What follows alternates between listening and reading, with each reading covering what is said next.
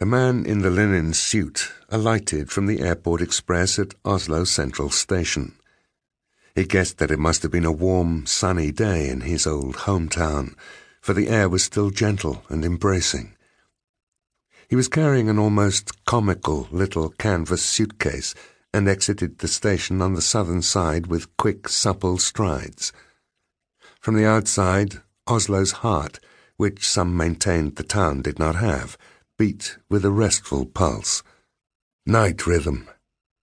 The few cars there were swirled around the circular traffic machine, were ejected one by one, eastward to Stockholm and Trondheim, northward to other parts of town, or westward to Drammen and Kristiansand.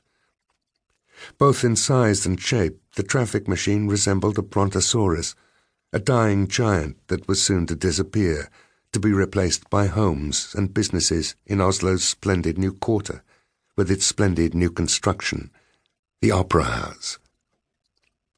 The man stopped and looked at the white icebergs situated between the traffic machine and the fjord.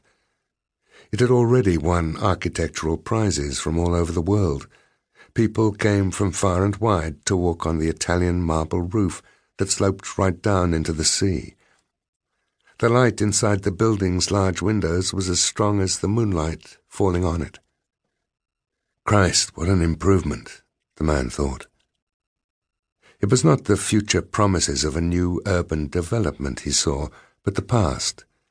For this had been Oslo's shooting gallery, its dopehead territory, where they had injected themselves and ridden their highs behind the barracks that partially hid them, the city's lost children.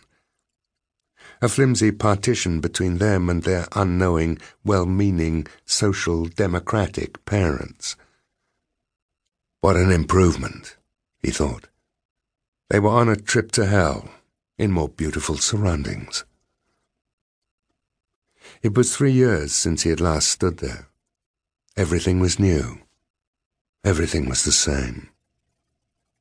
They had ensconced themselves on a strip of grass between the station and the highway, much like the shoulder of a road, as doped up now as then, lying on their backs, eyes closed, as though the sun were too strong, huddled over, trying to find a vein that could still be used, or standing bent with bowed, chunky knees and knapsacks, unsure whether they were coming or going.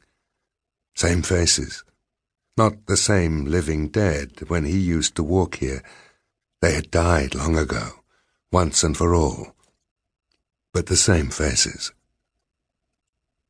On the road up to Tollbugata, there were more of them.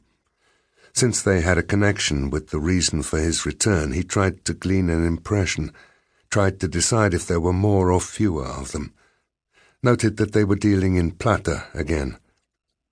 The little square of asphalt to the west of Jernbanetorget, which had been painted white, had been Oslo's Taiwan, a free trade area for drugs, established so that the authorities could keep a wary eye on what was happening and perhaps intercept young first-time buyers.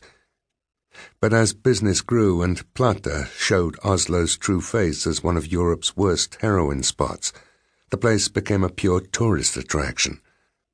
The rising heroin trade and OD statistics had long been a source of shame for the capital, but nonetheless not such a visible stain as Plata.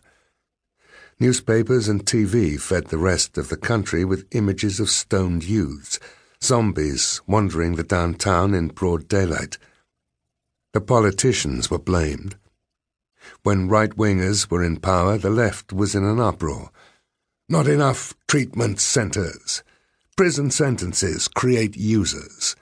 The new class society creates gangs and drug trafficking in immigrant areas. When the left was in power, the right was in an uproar.